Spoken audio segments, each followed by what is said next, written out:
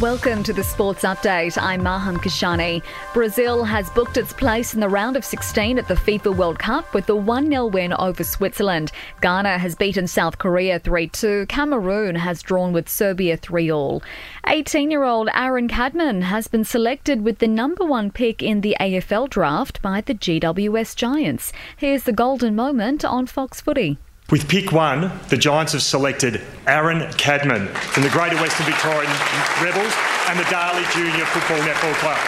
Former Test captain Mark Taylor believes the West Indies pace attack could trouble Australia in the first Test starting tomorrow in Perth. Adam Zampa has been named in New South Wales' Sheffield Shield squad to play Victoria starting Thursday.